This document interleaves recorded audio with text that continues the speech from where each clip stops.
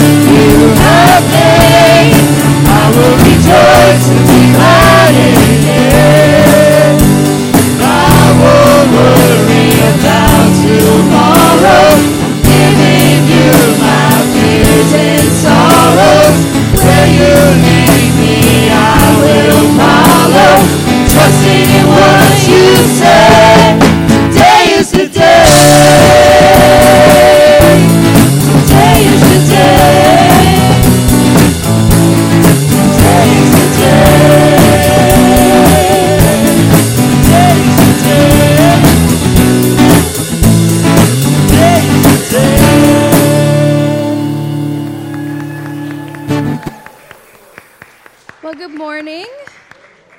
We're happy to see you guys all here this morning. We're just going to keep going, but I want to just pray over the rest of worship today before we get started. So let's pray.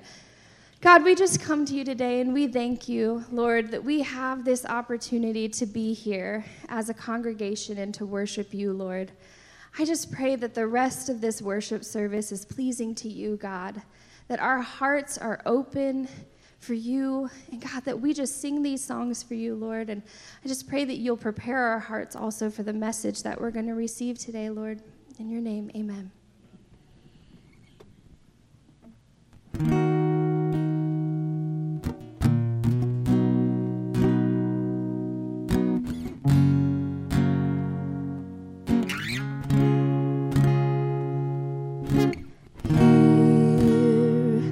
This place with my heart fully open, I come to you.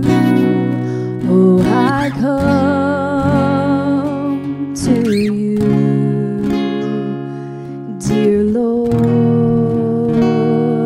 I surrender. For my heart is overwhelmed by the burdens of this life.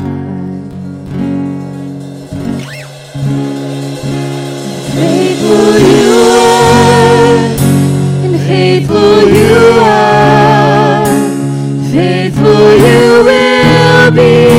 Forever, always, faithful you are, faithful you are, faithful you will be. Forever, always, and dear Lord, I surrender in the midst of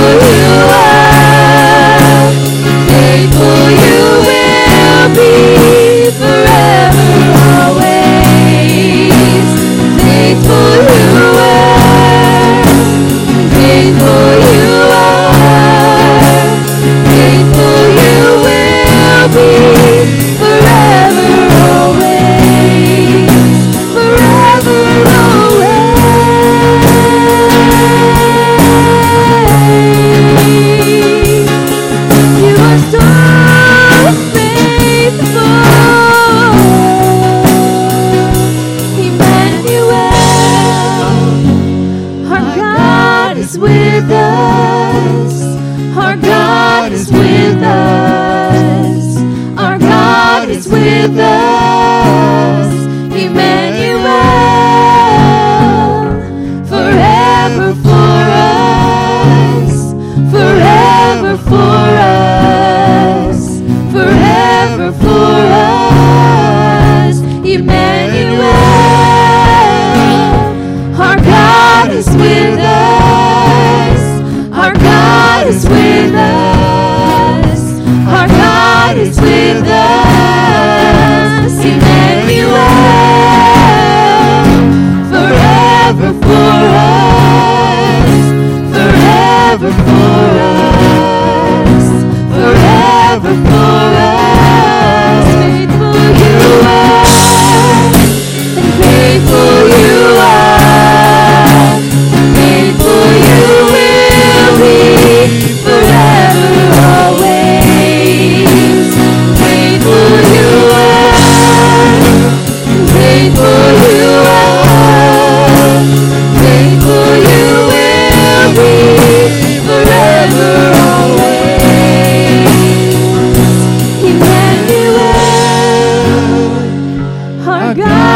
is with us. Our God is with us. Our God is with us. Emmanuel, forever for us, forever for us, forever for us. Emmanuel, our God is with us. Our God is with us. Our God is with us. Emmanuel, forever for us, forever for us, forever for us. Faithful you are, faithful you are, faithful you will be forever always. Faithful you are, faithful you are, faithful you will be forever always. Faithful you are, faithful you are, faithful you will be forever always. And faithful you are, faithful you are, faithful you will be forever always. Faithful you will be forever always. And faithful you will be forever always. Forever always. Thank you.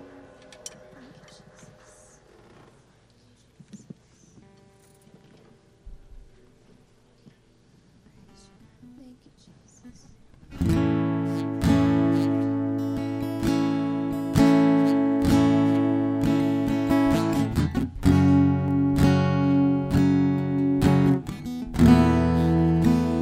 I don't wanna be afraid every time I face the waves.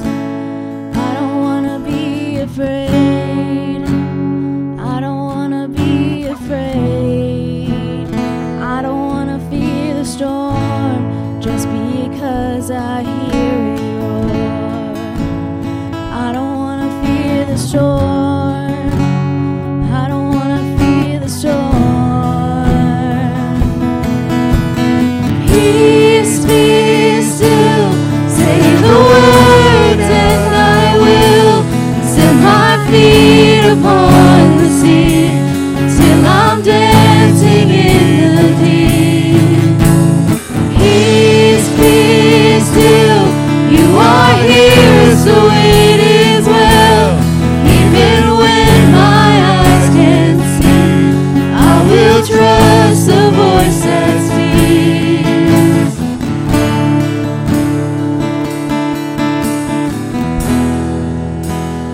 I'm not gonna be afraid, 'cause these waves are only waves.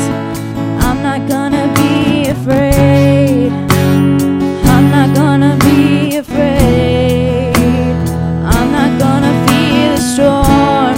You are greater than its roar.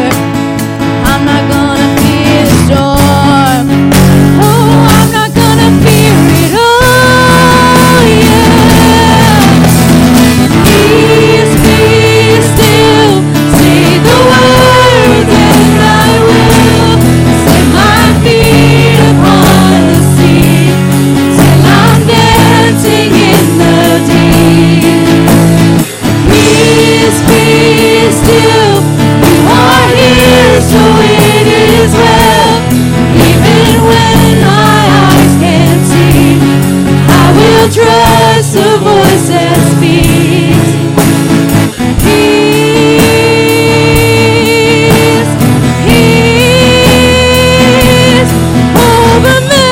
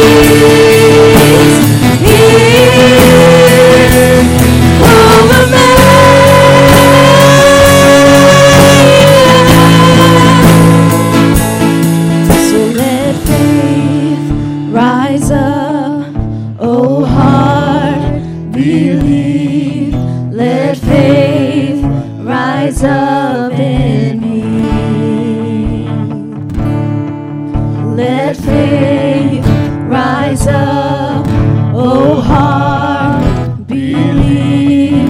Let faith rise up in me. One more time again. Let faith rise up, oh heart, believe. So let faith rise up in me. Oh, so let faith rise up, oh heart, believe. Let faith rise up in me. Peace be still, sing the word and I will. Set my feet upon the sea till I'm dancing in the deep. Lord, peace be still, you are here, so it is well. Even when my eyes can't see, I will trust the voice that speaks. Peace, peace, over me.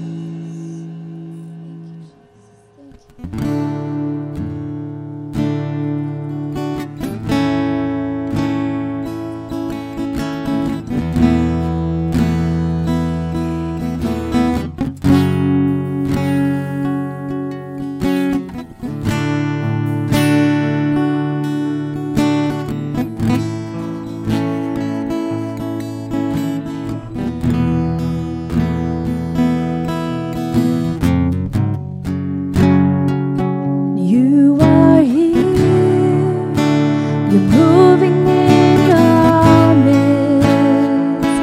I worship you, I worship you. You are here, you're working in this place. I worship you, I worship you. You are here, you're moving in our midst. I worship you,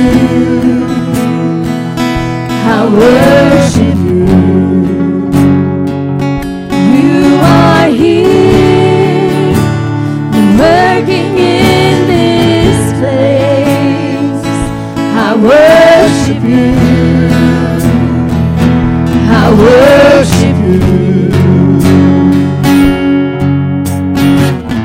Waymaker, miracle worker, promise keeper, light in the darkness, my God, that is who you are. Waymaker, miracle worker, promise keeper, light in the darkness, my God, that is who you are.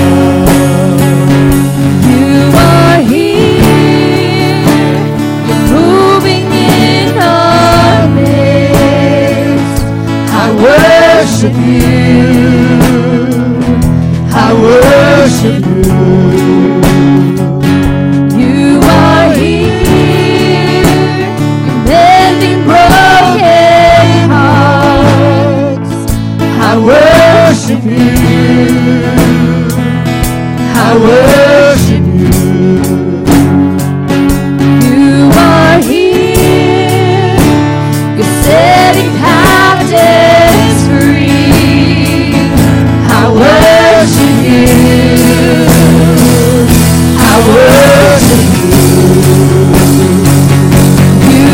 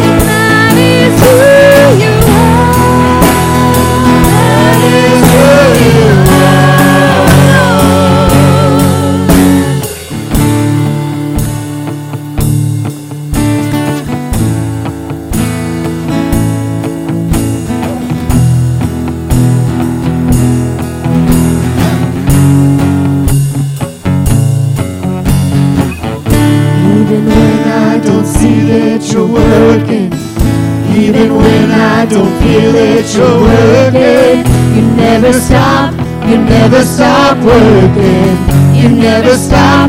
never stop working. Even when I don't see it, you're working.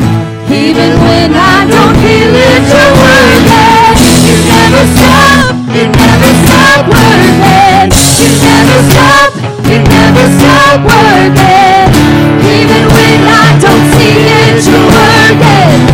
Even when I don't feel it, you're working. You never stop working.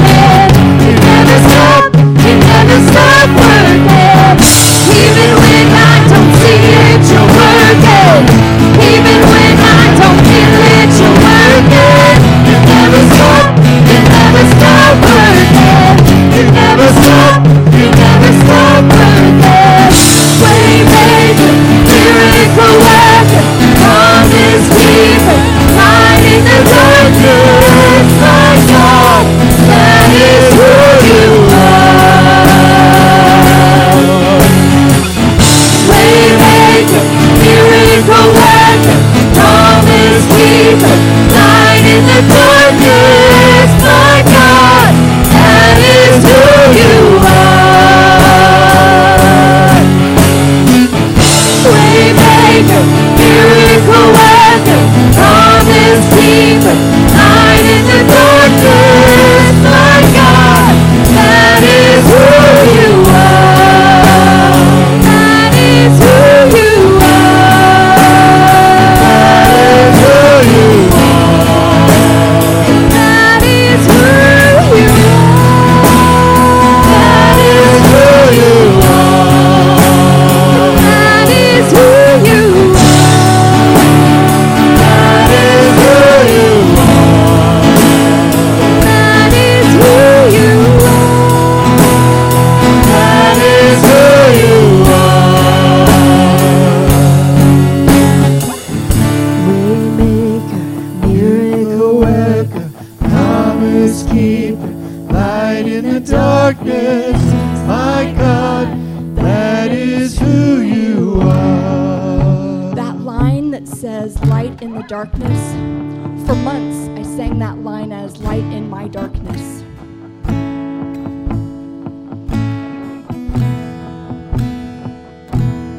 Think about that pronoun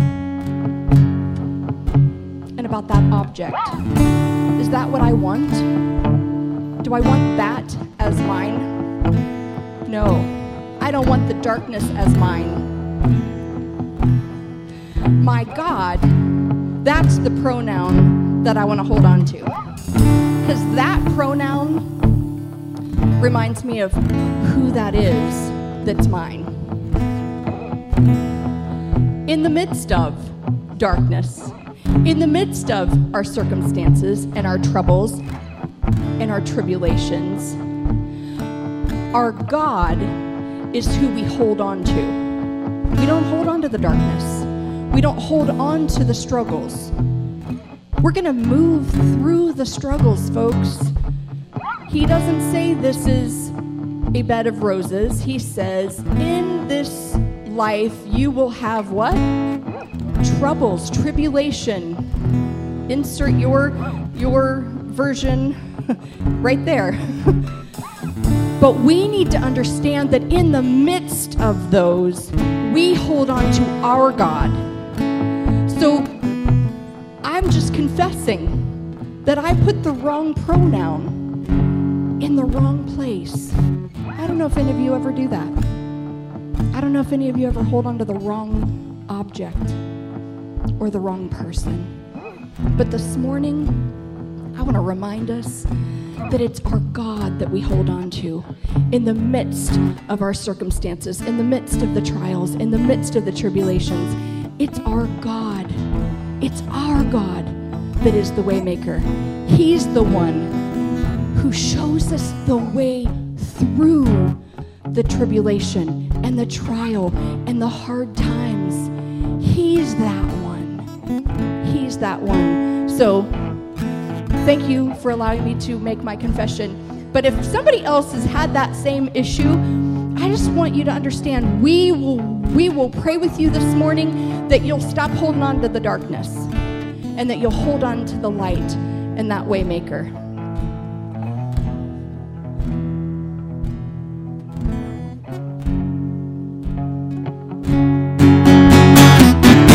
Even when I don't see it, you're working. Even when I don't feel it, you're working. You never stop working. You never stop working. Even when I don't see it, you're working. Even when I don't feel it, you're working. You never stop working. You never stop working.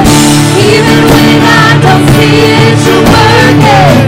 Even when I don't feel it, you're working. You never stop working. You never stop working. Even when I don't see it, you're working. Even when I don't feel it, you're working. You never stop working. You never stop working. Waymaker, miracle worker, promise keeper, light in the darkness, my God, that is who you are. Waymaker, miracle worker, promise keeper, light in the darkness, my God, that is who you are. That is who you are. That is who you are. That is who you are. That is who you are. That is who you are. That is who you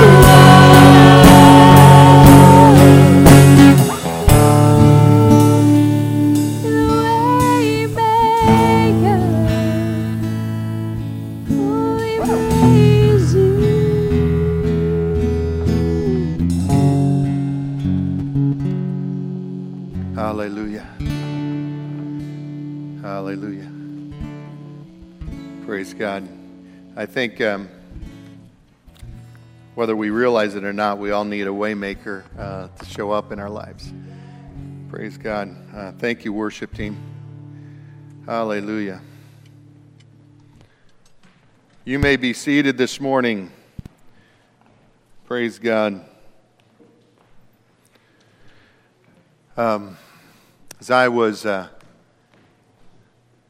preparing this week and thinking, trying to figure out how to land a plane. Have any of you ever flown a drone before? Okay. It's one thing to get a drone up in the air. Really, it's just increasing the power and the right proportions. But it's more challenging to land it if you want to actually fly it again. I remember the first, back years ago when some of the first, radio-controlled ones come out, my son and I had helicopters that you could fly. And we'd fly them in our living room. 90% of the time they were safe. And I remember the first one that we were landing, and I broke one of the legs on it. It just snapped that thing because I came down too hard, and it was meant for a gentler landing. And how many of you have flown on a plane that you thought when they landed you weren't going to make it? Okay, I've been on a few of those, and they're scary. I've been on some takeoffs that are a little scary, but really when they're coming down and you feel that a few different bounces and you're thinking, Lord, just let something grab hold of and hold me down because I don't want to go back up in the air again.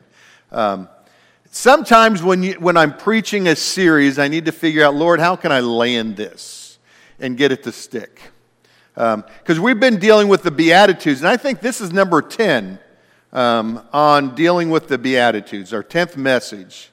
And Lord willing, we're going to land this today. Is that okay? I don't know about you, but the Beatitudes have beat me up this time. It has been a challenging series for me to walk through. And one thing that I continue to realize every day is that God is in the business of transformation. We all come to God in a beautiful state. Last week we acknowledged Brennan, in service with us, and my little grandson Isaiah, and Amalia's here, and Hudson, and we have lots of babies in the church, which is beautiful, right? Wednesday nights, my wife and I many times are up in the nursery during our sessions here, and we watch a lot of the toddlers, the babies, and I love it. It is fantastic, and they're all so unique in how they approach life, and they're beautiful at that stage. But I am so thankful babies don't stay there. Now I love holding them, but I love seeing them develop and grow. I love my children are at the stage, Tabitha is our baby in the house, and she's 20. That's a couple years ago, that she was a baby. But I'm glad that she's grown up. And she's weathered storms. I remember one time when we were living out in South Dakota, she was in one of those little scooted along things. You put them in there and it's got wheels on it and they can roam through the house. And we had hardwood floors in the area. And little kids can get moving on those things. And we had a basement. And Tabitha decided to take a trip down the basement steps in that. Now, I don't know if she went head over heels. There's lots of theories on it. But she was head up at the bottom, still in the little thing when she was done. And she's no worse for wear on it. But I'm glad I don't worry about those kind of events anymore in my life. That, she's grown up. Tabby can go out and I'm not concerned. I know God's going to bring her home safe. But she's grown up and she's matured. That's what God wants for all of us. When we come to God in a relationship with Him, we come at a level of understanding that puts us at an infant state. Whether we like to be called infants or not, Scripture calls us babes in Christ. The Apostle Paul in the book of Corinthians talks about, that we are wanting the milk of the Word. A baby cannot eat the same foods that you do. They survive in those beginning stages off the milk. There comes a point when that is not enough. And normally it's when grandpa or dad or somebody starts feeding them ice cream or something like that. They slide a few other things into the diet. But they start hungering for more things. And see, and I believe when we started this journey down the Beatitudes in Matthew 5, it was really this introduction that we all come to a place of relationship with Jesus Christ at a level, but God expects us to grow in our relationship with Him. Praise God, He doesn't expect it all at once. But He does expect us to grow in maturity towards Him. He does expect us to cover a few different things in our faith.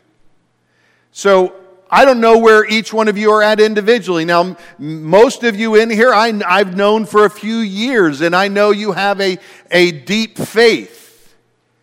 But just because I know you have a deep faith doesn't mean that I know where you're at in your level of maturity. Because age has no bearing on maturity. It is what have you allowed God to introduce into your life? What have you allowed God to confront in your life? What have you allowed God to transition you through so that you come to a place of deeper understanding, a deeper awareness of the things of God? And see, that's where I believe the Beatitudes, as I shared from the very beginning, the Beatitudes are not about picking and choosing where we want to go. It is about us coming to a place of fully accepting, fully endorsing the things of God. Now, if you open in your scriptures to Matthew chapter 5, we're just going to, just an introduction, read through the first 12 verses that we've covered so far. And so it picks up at verse number 1, and it says, "And seeing the multitudes, he went up on a mountain, and when he was seated, his disciples came to him. Then he opened his mouth and taught them, saying," now first off, who is teaching? Jesus. Do you think that these things might be important for us to pay attention to? Okay, we've covered that.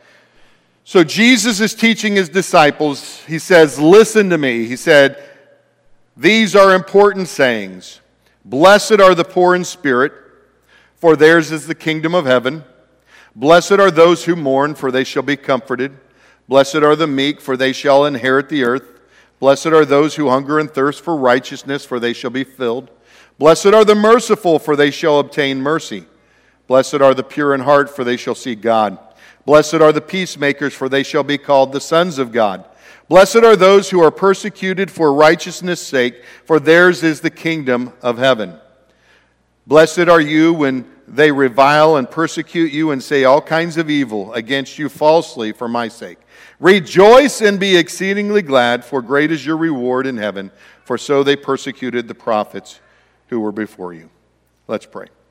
Father, thank you for this time. Open our eyes to continue to see, our ears to continue to hear what your Spirit is saying to us, and we ask for this in your name. Amen. Now, we are not going to go into these because we've spent literally the last 9 weeks covering these 12 verses. And you can go back on YouTube or Facebook and capture those messages if you missed any of those.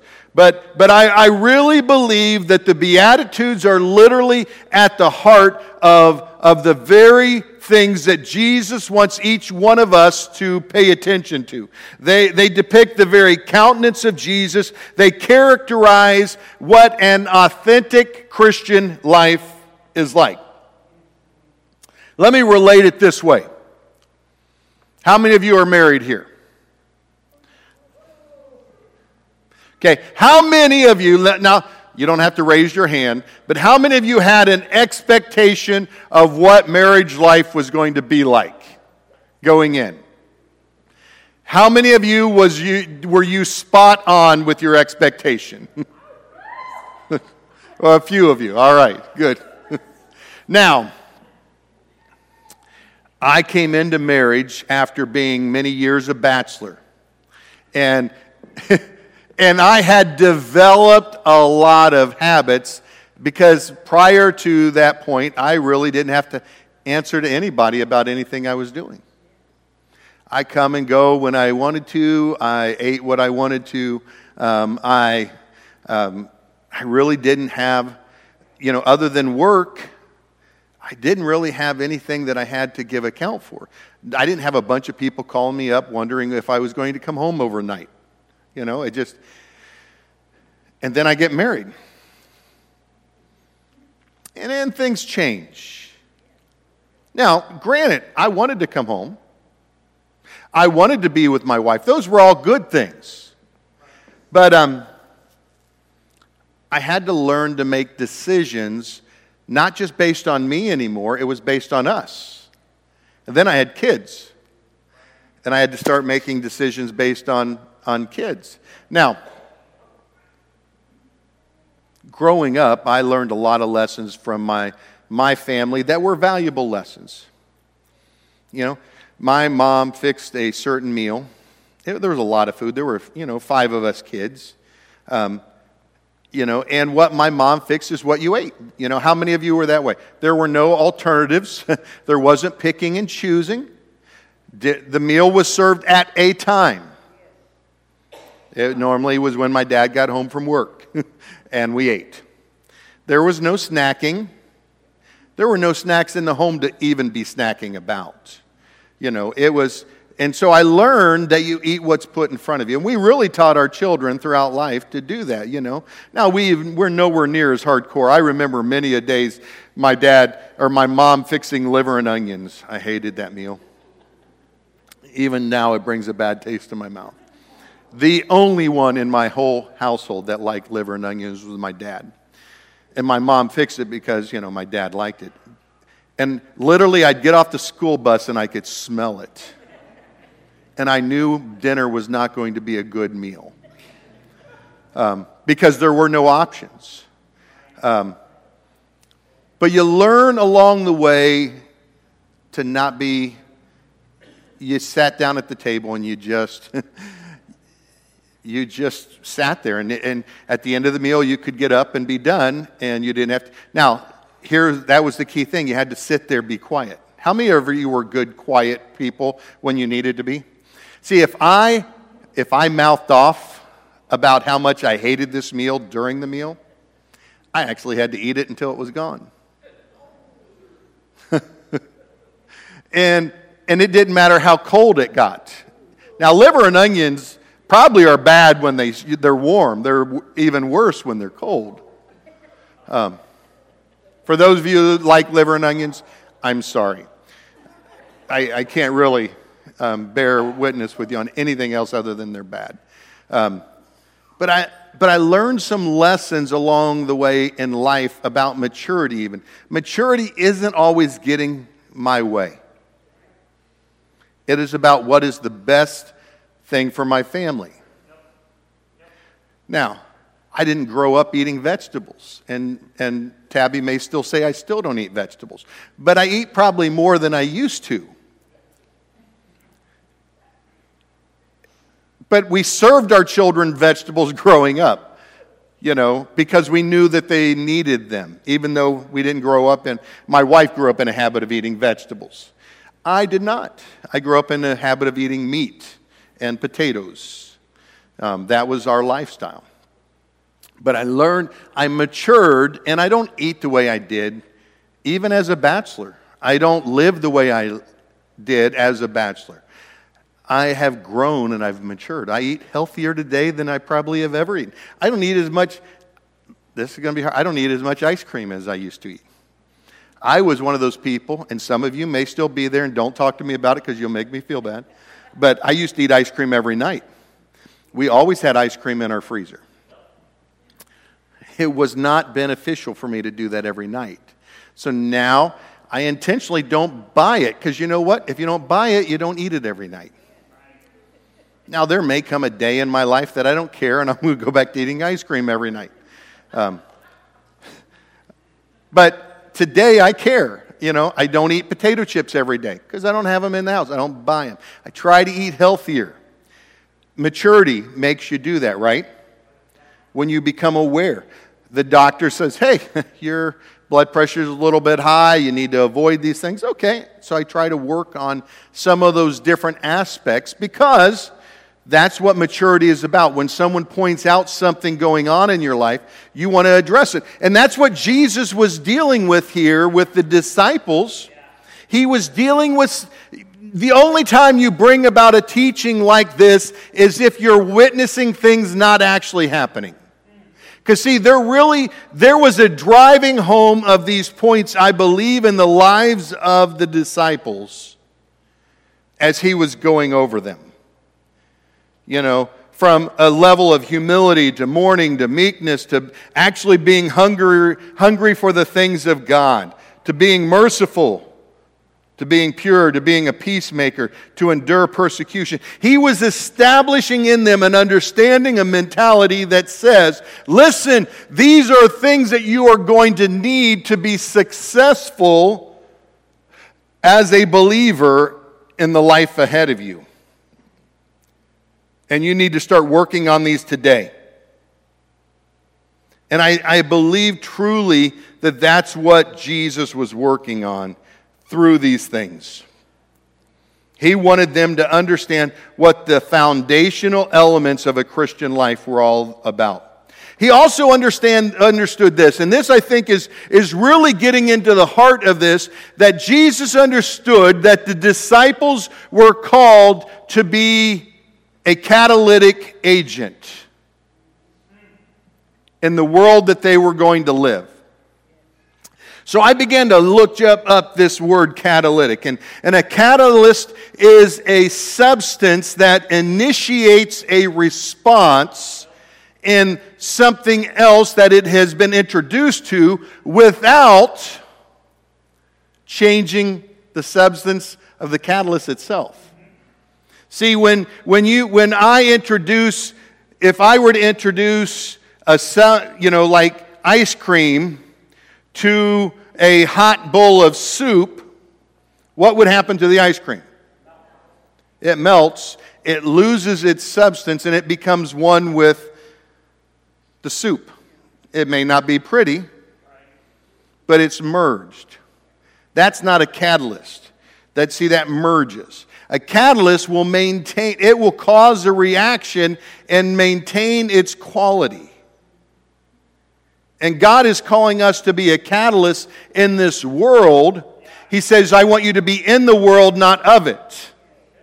So He's saying, listen, you have the ability to be introduced into a situation and to bring about a change. That's what the Beatitudes are all about, is helping you to live in such a way that you can be introduced into a situation and bring about a change of life in those around you without you personally being affected, being changed. That's why it is so important that we begin to take these principles that Jesus felt an urgency to teach His disciples, and we begin to apply them to our own lives, and we begin to live them out. Because God wants us to be a catalytic element, an agent of change in this world that we live in. And that brings us to the conclusion piece of our message today, and it's Matthew chapter 5, verses 13 and 14. 13 through 16. It says this, "You are the salt of the earth. But if the salt loses its flavor, how shall it be seasoned? It is then good for nothing but to be thrown out and trampled underfoot by men. You are the light of the world. A city that is set on a hill cannot be hidden, nor do they light a lamp and put it under a basket, but on a lampstand, and it gives light to all who are in the house. Let your light so shine before men that they may see your good works and glorify your Father in heaven." At his funeral service, Dean Smith, the legendary basketball coach for the University of North Carolina, for 36 years was eulogized as more than a coach by the players, including greats like Michael Jordan. The coach's influence as a second father, a mentor, and a Christian role model was spoken by more than a few athletes who had played on his teams. In his book, A Coach's Life, Smith devoted an entire chapter to his take on how his Christian faith had guided his life and all of his endeavors and relationships, both on and off the basketball court. And I believe that this perfectly exemplifies what we are to be in the world that we are called to live in, to work in, is to be an example, a witness, an influence. And as a believer, God is calling you to be an influence. How many of you have ever been a bad influence? Okay, I've been a bad influence at a number of different times. Now, I love playing basketball. I haven't played for a long time. But God and I had come to an arrangement. Actually, it really wasn't that God had come, and I come to this arrangement. God said, this is the arrangement. If you want to play, this is the guidelines. How many of you have ever been there? So God said one of the requirements for me to play basketball was I had to learn to keep my mouth shut. Now, I have a few opinions when I play. I like it to be fair. I don't like whining and complaining. If you foul somebody, you call it. If you didn't get fouled, don't whine and complain that you did. I'm a pretty, level-headed person. But if someone pushes the envelope in some of those things, I had been known to make a few statements. They were always appropriate. Never swore. I didn't start a fight. Well, I can't say I didn't start a fight. My words sometimes maybe initiated something. And so, as long as I was honoring God in these things, God said, you can play. And there have been seasons in my life where I was playing and someone had pushed the envelope a little bit, and I decided to say something. And I knew right when I did it, and I could see literally the environment change that I was playing in because everyone was a little bit more on edge. I've seen it at home life when I've come home and I've had a situation and maybe I bark at someone just wrong or raise my voice. I already have a loud voice. It doesn't take much for my voice to go up and people feel like I'm yelling at them. Is there anybody else out there like that? I don't intend to be yelling. Sometimes I'm passionate. But I've had many times where God has said, you need to take a break. And I'm thinking, God, it was just that one time. And God says, I understand. Just take a break. I remember playing one time, and I had a situation, and I had said something, and God said, now's the time. And I had to say, listen, guys, I have to be done. And they were saying, oh, no, it's not that big of a deal. It's just a game. Everybody does it. It's like, it doesn't matter. I have to be done because I'm not answering to you. I have to answer to God. And I violated the covenant that God and I had set. And sometimes we forget that God has a covenant that is established for us. So because we are called to influence our society, our environment, wherever it is, God wants us to be an influence. And if we bring a negative influence, He's talking about salt being a seasoning. And if salt loses its seasoning, if salt loses its flavor, how can it be salty again? It can't. Scripture says that it's thrown out, it's trampled underfoot, it becomes part of the walkway. But salt, when it is permitted to do what it was intended, has great value. Now, I was just doing a little bit of reading on salt to understand it. Salt is a very valuable commodity. Do you realize that 40 million tons of salt are required each year just to fill our needs? I've seen some of you put that much on your food. I'm just kidding. Maybe you're down to just a ton. Homer called it divine. Plato called it a substance dear to the gods. Shakespeare mentioned salt 17 times in his play. In ancient Greece, a far-flung trading involving the exchange of salt for slaves. Special salt rations were given to the Roman soldiers as a salary. Thousands of Napoleon's troops died during his retreat from Moscow because their wounds would not heal. Their bodies lacked salt. Do you realize that you need salt? I know my wife likes salt. The human body contains about 4 ounces of salt. That's it. And yet, if you don't have enough salt in your body, your muscles won't contract, your blood won't circulate, food won't digest, and your heart won't beat a beat. You need salt. Salt is essential. And I think God knew that already. Well, I know God knew it because He created it. And when Jesus was using it as an illustration, speaking to us as the salt of the earth, He knew that you were essential. Do you know that you are an essential element where God has placed you right now?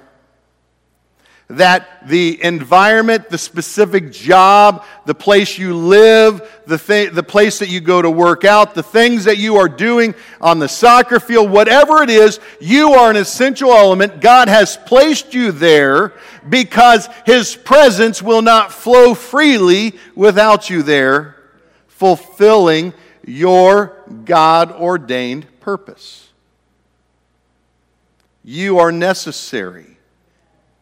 And when Jesus was telling the disciples that all of these Beatitudes were necessary elements to add to their lives, because He was saying this because the disciples were necessary to bring transformation in the world that they were called to live in. Now, we can talk about the value of salt as a preserving agent. They would rub salt on the meat to help it last longer. It delayed the decomposition or the decay or the spoiling. We could talk about salt as enhancing the flavor of food. But one of the often misunderstood or little emphasized areas of salt is salt actually increased your thirst. Salt increases your thirst. And when you begin to have a little salt, you have an immediate need to drink something. When we begin to introduce ourselves into the world that God's called us to live in, we create a thirst in the lives of those around us for the things of God. Or at least we should. Have any of you ever had food ruined because you had so much salt on it? I have. I don't salt food. I use what's in the food, and that's enough for me. But I've had people oversalt something, and I have an internal issue with salt. It actually creates kidney stones in me. So I can eat what's in the food, but I can't put more on. And there was one day I was visiting my daughter, and she had made some Rice Krispie treats. She said, "Oh, Dad, here, try one of these." And I'm eating this Rice Krispie treat, and this increasing flavor of salt is coming in my mouth. I'm thinking, something's wrong with your Rice Krispie treat. And I said, "So what's in it?" She said, "More Rice Krispies and stuff and salt." And it's like, and she looks at me, and her face is like, "I am so sorry," because she knows that I can't have the salt. But it's like I can't taste, the only thing I can taste is salt right now. Now, for some of you who think it's Rice Krispie treats and salt, I don't know if it's good or not. You're going to have to talk to Tia. But I'll tell you this, for me, it wasn't a good thing. And yet, I also understand that I need salt. I have to go through a test every once in a while that monitors my salt level, because my body can't get down below a certain level or it won't function. So I have to go in for these tests. So it's a delicate balance. You know, if you've ever had kidney stones, you also know you don't want those. So I regulate this salt intake on a normal basis so that I don't introduce something that's going to be a problem. The right amount of salt is beautiful, and it enhances the flavor. You need to know what balance you're bringing to the environment that you're called to live in. Now, I look at times of John the Baptist. John the Baptist was a heavy seasoner. Now, John the Baptist came, and he knew he had one purpose: to prepare the way of the Lord. Do you realize that not all of us in this room are called to be John the Baptist? Now, some of us are. There are individuals that God will send to prepare the way for a specific thing to happen. But all of us are not going to do that. We have to be willing to allow who God called us to be introduced at the right time. So, John the Baptist has an essential element for what he's providing, you do too. Tristan, what you bring on the worship stage with your playing and your singing is such a beautiful mix, and the church needs it. I so love watching Miss Linda worship. I found myself just giggling a little bit today. Because, during Waymaker, she's talking about her, seeing and, and she's got all the hand gestures. If she could create the hand motions for it, she's got that down. But we need Lindas in our worship. We need each individual who is here. Do you realize that each one of you have a purpose in the body of Christ? Scripture says that God has divided the gifts among all the believers as the Holy Spirit sees fit. And there's no one person that has all of them. But you have a gift that you can bring value to the body of Christ if you'll use it. But it's up to you. Will you use your gifts and talents for the Lord? See, God is wanting you to be the proper measure of salt in your world, to influence, to bring about a transformation, a change. You are that catalytic agent to create a reaction, to creating a thirst, so that people will hunger and thirst for the things of God. And then he says that you are also a light set up on a hill. You are, my wife so well shared this whole thing that sometimes we embrace the darkness, but God's called us to embrace the light. We're called to be a light.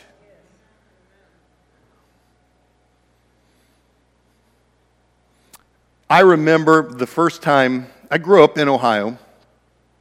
The first time I went out in Oregon, I lived out there for 7 years, and some friends had taken me out in the middle of the mountains areas, no cities within, several hours. And we had our flashlights. We're walking through the area, and he shut off his flashlight. And you literally could not see a foot in front of you. It was so dark. Now, there were still some stars in the sky, but it was so dark. I had never seen that level of darkness. But with even just one flashlight, he flipped it on, and it's like the darkness flees. It's so powerful. Darkness can have an oppressive state to it until you turn the light on. And you are called to be the light. And see, darkness will always overwhelm as long as the light chooses to be off. And so you have to choose to let your light so shine before man. You have to choose to allow the things that God is doing in you to impact the society or the place that God's called you to be. Now let's bring it home first. At home, you are called to be a light too. It's not just about you living your faith at work. Scripture is very clear that we have a responsibility to live before God at a level that honors Him at home first. It starts there. And then we take what God is doing there and branch out into the places we work and in the places we play. But we're to allow the light to shine in the darkness that is all around us. And where we go, there should not be the same measure of darkness present. George Barna was talking about one of the unfortunate statistics of the church today is that in the world, very few people in the world can tell the difference between a believer and a non-believer. That is a current statistic that people who are not currently attending church don't see a lot of difference between those who say they do and those who say they don't care if they attend church or not. There has not been this separation. There has not been this choice to live differently that allows an individual to be seen as different. See, God should look at you and say, you're different. Now, some of us say that, and it's not saying in the same way. But God's wanting you to be different for the things of God. He wants you to be different because you know what? You don't fit in. You don't speak the same way we do. You don't make fun of people. You're not mean. You're not cruel. You're loving. There's all these things that should identify us to the world that we live in as being different. You should be different. We had a group of guys that played over here at the basketball courts. They've played for, I don't know, a couple of months now. So they always park on their church parking lot. They are always, done before church starts. They recognize our service starts 10:30. They made sure they were done by then. I'm sure it was too cold for them this morning. But one of the basketball players came in this morning, brought a couple dozen donuts and said, hey, we just wanted to thank you guys for letting us park in your lot for basketball. Now, I know during one of the mornings just before service, Seth, when he was out here greeting, walked down there and just said, hey, we just want you guys to know you're welcome to come visit us anytime when you're done playing basketball. So, I mean, he was different. He didn't say, listen, you guys shouldn't park here. We need you to move these cars. Sometimes the church comes off of, man, you shouldn't bring that stuff around here. We need our space. We want to protect the space. And we make church about something that is unreachable, untouchable. When we went through the transformation of the sanctuary, I wanted the church to be touchable. I wanted people to feel comfortable to be able to worship God with not feeling like they're going to break something. I don't want there to be a fear of people coming. Now, there should be a respect for God's house, but there shouldn't be a fear. We should have a freedom to worship God. And so, as we prepare to close today, as we land this thing, my question to you is, how can you apply the things that we have talked about over this last 10 weeks to your life to live differently from this day forward? Because if God is about transformation, then our lives have to be about application. We actually have to apply the things that God has shared with us through the Word and live differently. Now, I don't know how many of you have been more merciful, more humble. How many of you have sat with someone mourning? I don't know how many of you have been peacemakers in the midst of a difficult situation. But all I know is these are the things that Jesus made sure that He emphasized to the disciples as He was preparing to conclude His time of ministry with them. He wanted to equip them with these necessary skills so that they would be able to go out in their world and live in such a way that they would bring honor to God the Father. And when Jesus says, let your light so shine before men that they acknowledge that they honor your Father who is in heaven. Not that it would draw a lot of extra attention on us because of what we have done for someone else, but it's because that is to direct the attention to God because of how we live our life. So how are you going to apply the things you've heard? Now listen, even if you haven't been here for the whole 10 weeks, if you've read your word any time in the last week, God actually expects you to apply the things you've read. Actually, God expects you to take all that He has written and work on applying it to your life on a daily basis. It's your responsibility. I love Miss Elaine. She is an amazing woman of God.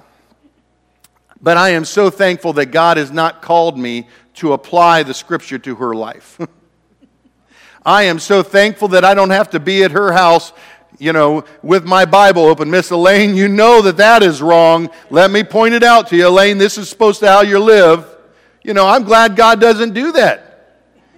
But you know what? God has left us someone to remind us of those things. Who is that? Holy Spirit. How many of you have ever been convicted by the Holy Spirit when you did something you knew you shouldn't have? And whose responsibility is it to change? Yeah. So when you read God's Word and you begin to apply it to our life, there should be a change where how you started this year. Now listen, 2020 has been a weird, funky year. That shouldn't stop us from changing. If we ever regress in our faith, it is not because of God and His Word. It's because we have chosen to go away from the things that He has instructed us to do. It doesn't matter how funky the year may be, God doesn't change. He is the same yesterday as today as He will be tomorrow. He never changes. His Word is consistent. Scripture says, heaven and earth shall pass away, but my Word will never pass away. There is an eternal nature to the Word of God that has the ability to impart true change in our lives if we will read it, if we will apply it to our lives. So church, today I leave you with this landing spot. How are you going to begin to apply the things that God has instructed us through His Word, through these Beatitudes, through being salt and light? How will you affect change in your world? Let's pray. Father, we thank You that You are always working. You're always bringing about a place of change in our lives.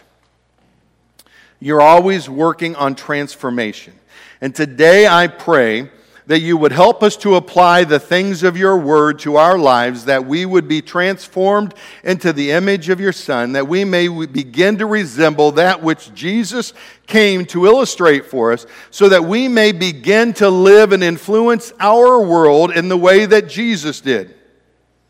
That we may enhance the flavor, that we may preserve the things that You are doing, that we may bring about a thirst for the things of God.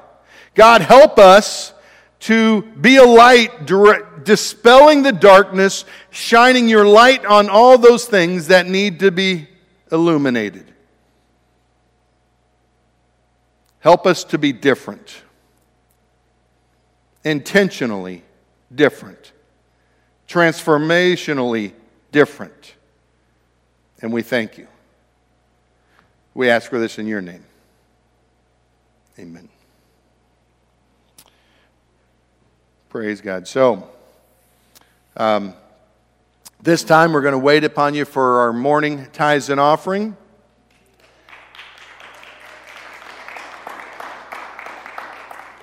We have several people that are traveling right now. JP and Sherry are down in South Carolina, I think it is, with Shelby. She is getting ready to disembark for her next tour of duty. I believe it is Saudi Arabia. So it's going to be overseas. So it's going to be a little bit of a travel there for her now, and that I think will be in next year. So they're going down there to see her.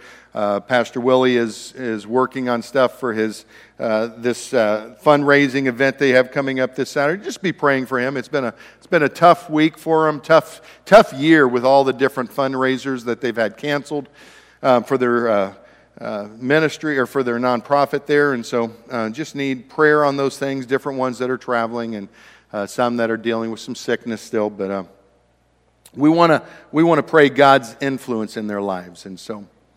Let us pray. Father, we thank You for the opportunity to give. We pray Your blessing on this offering, that it would be multiplied to meet the needs of Your church. We thank You for Your faithful provision.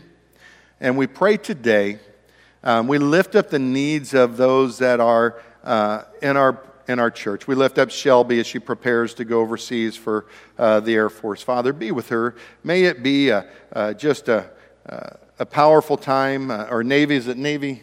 As she's in the service, Lord, just help her to experience Your hand of protection there on her as she travels. We pray for Pastor Willie in the midst of all the things that he's going on with his work and this fundraiser, giving grace and peace. And Father, for each one of our people, as they work at being salt and light in the place that You've planted them, help them to bring about that transformational change in the lives of those they touch, being a catalytic agent for them. And we just thank you. We ask your presence to go with us in all that we do. In your name, amen. Want to remind you, we have Wednesday nights here, 6:30. All are welcome to come out and be part of that. Next Sunday, I think I'm going to be doing a series on worship, on measures of worship. And so I'm excited about it. I don't consider myself to be a vocalist, but that doesn't mean I can't sing and worship. But we're going to talk about some of the different elements of worship that I think are important pieces for us as we go into this next season. Worship is such a valuable element in the church. Scripture talks about the worshipers being the first line of defense, that God would send them out ahead of the battle, and many times the battle was done before the soldiers even had to lift a hand. And so I just want us to understand, have a greater awareness of worship, praise and worship, and its importance in our lives. So come next week, we're going to do several weeks on worship, and looking forward to. God bless you. Love on one another, and have a great week.